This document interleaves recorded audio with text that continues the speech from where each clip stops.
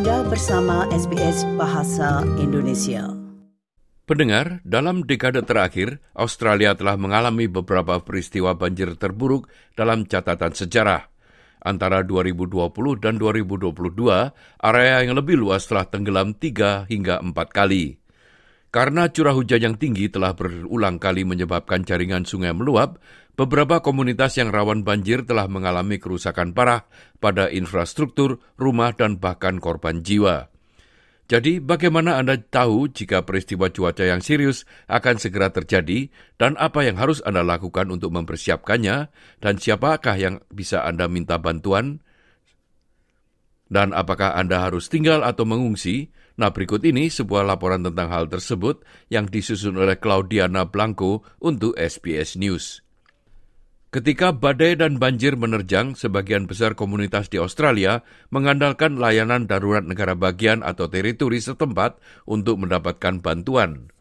Pada umumnya, badan bantuan itu dikenal sebagai SES. Lembaga ini membantu masyarakat bersiap menghadapi keadaan darurat untuk meminimalkan risikonya.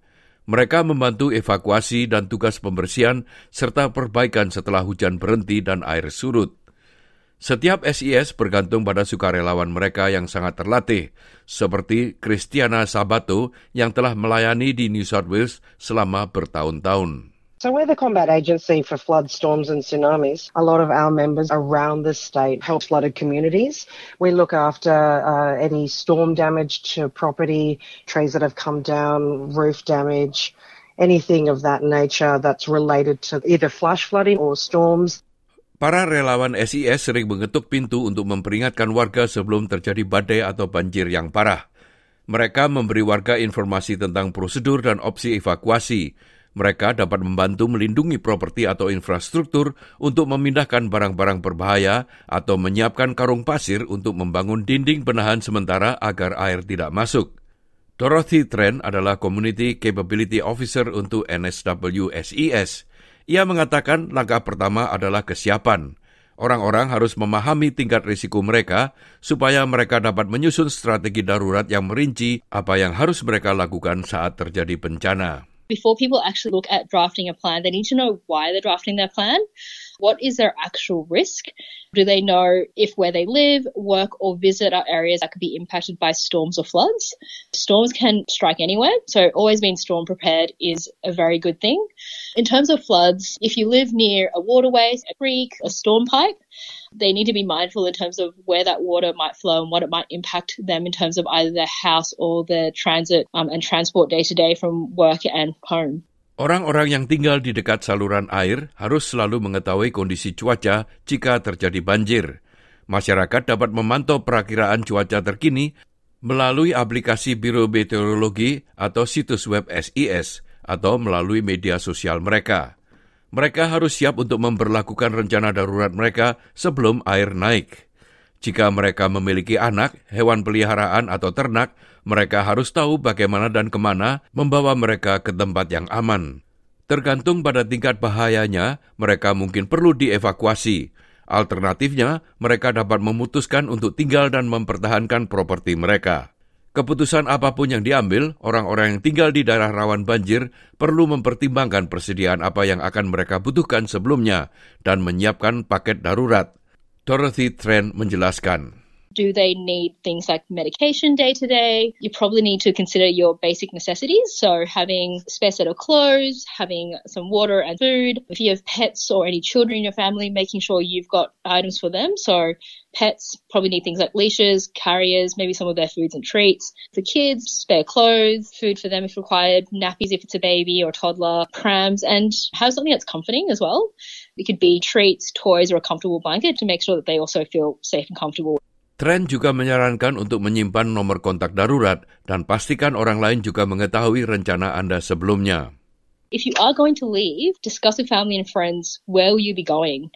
Can you go to another family and friends place outside of the affected area? Will you need to go to an evacuation centre? If you're the main translator in your family, the main English speaker, the household members you have who might be left behind, do they know what to do if you're not in the house? We have heard of stories where grandparents looking after their grandkids a storm or a flood hits, and do the grandparents know what to do with the kids if they need to evacuate? Sharing and practicing your plan is really important. Barang-barang penting lainnya yang perlu dikemas termasuk baterai, senter, lilin, perlengkapan hujan, selimut dan perlengkapan mandi. Dan juga kotak P3K, dokumen penting seperti paspor atau bentuk identitas lainnya, informasi perbankan atau asuransi, serta barang berharga lainnya seperti akte properti atau foto keluarga. Meskipun rekomendasi utama dari SIS adalah agar orang mengungsi, beberapa korban banjir yang berpengalaman memutuskan untuk tetap tinggal di rumah mereka. Nicole Wassel tinggal di wilayah bawah Sungai McDonald, di sebuah kota kecil di pinggiran Sydney. Rumahnya yang berlantai 2 telah kebanjiran 4 kali dalam 2 tahun. Karena keluarganya membutuhkan 3 hingga 4 hari untuk bersiap menghadapi banjir, mereka memantau perakiraan cuaca melalui aplikasi biometeorologi dan mencatat ketinggian air sungai.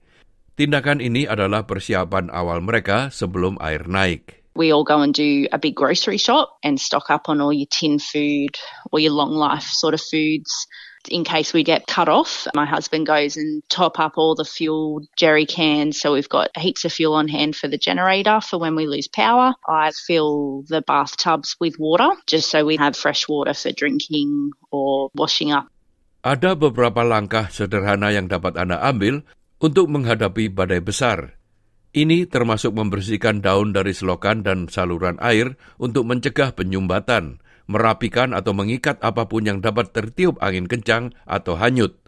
Perbaiki segala kerusakan pada atap Anda, termasuk genteng yang rusak dan hilang. Once that's done, you start lifting things from downstairs up, and then you're basically prioritising. Moving cars, boats, anything you can move via trailers to higher ground. Then you bunker in and wait to see how high it comes.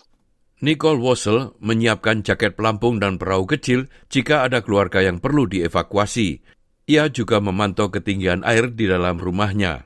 We mark with a permanent texter on our wall in the staircase where that high tide mark was, and we'd write the date and the time. And then the next high tide, we would mark it again, and that would give us a guide if it had risen or had fallen.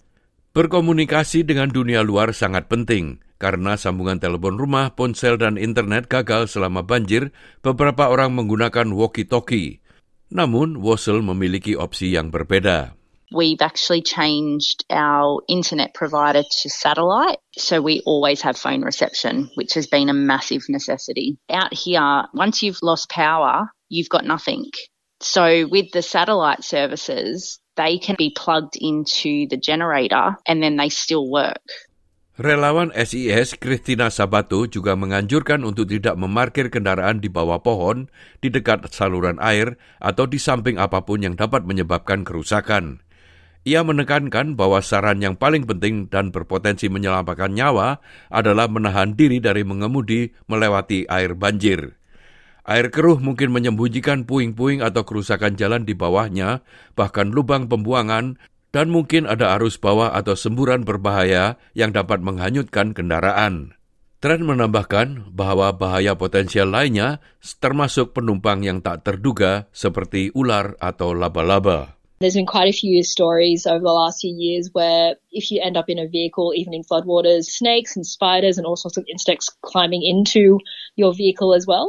And that could also lead to a whole bunch of other trouble. So I really encourage people to leave rather than, stay and find themselves traveling through floodwater. Penting juga untuk memeriksa apakah polis asuransi Anda terkini dan memadai.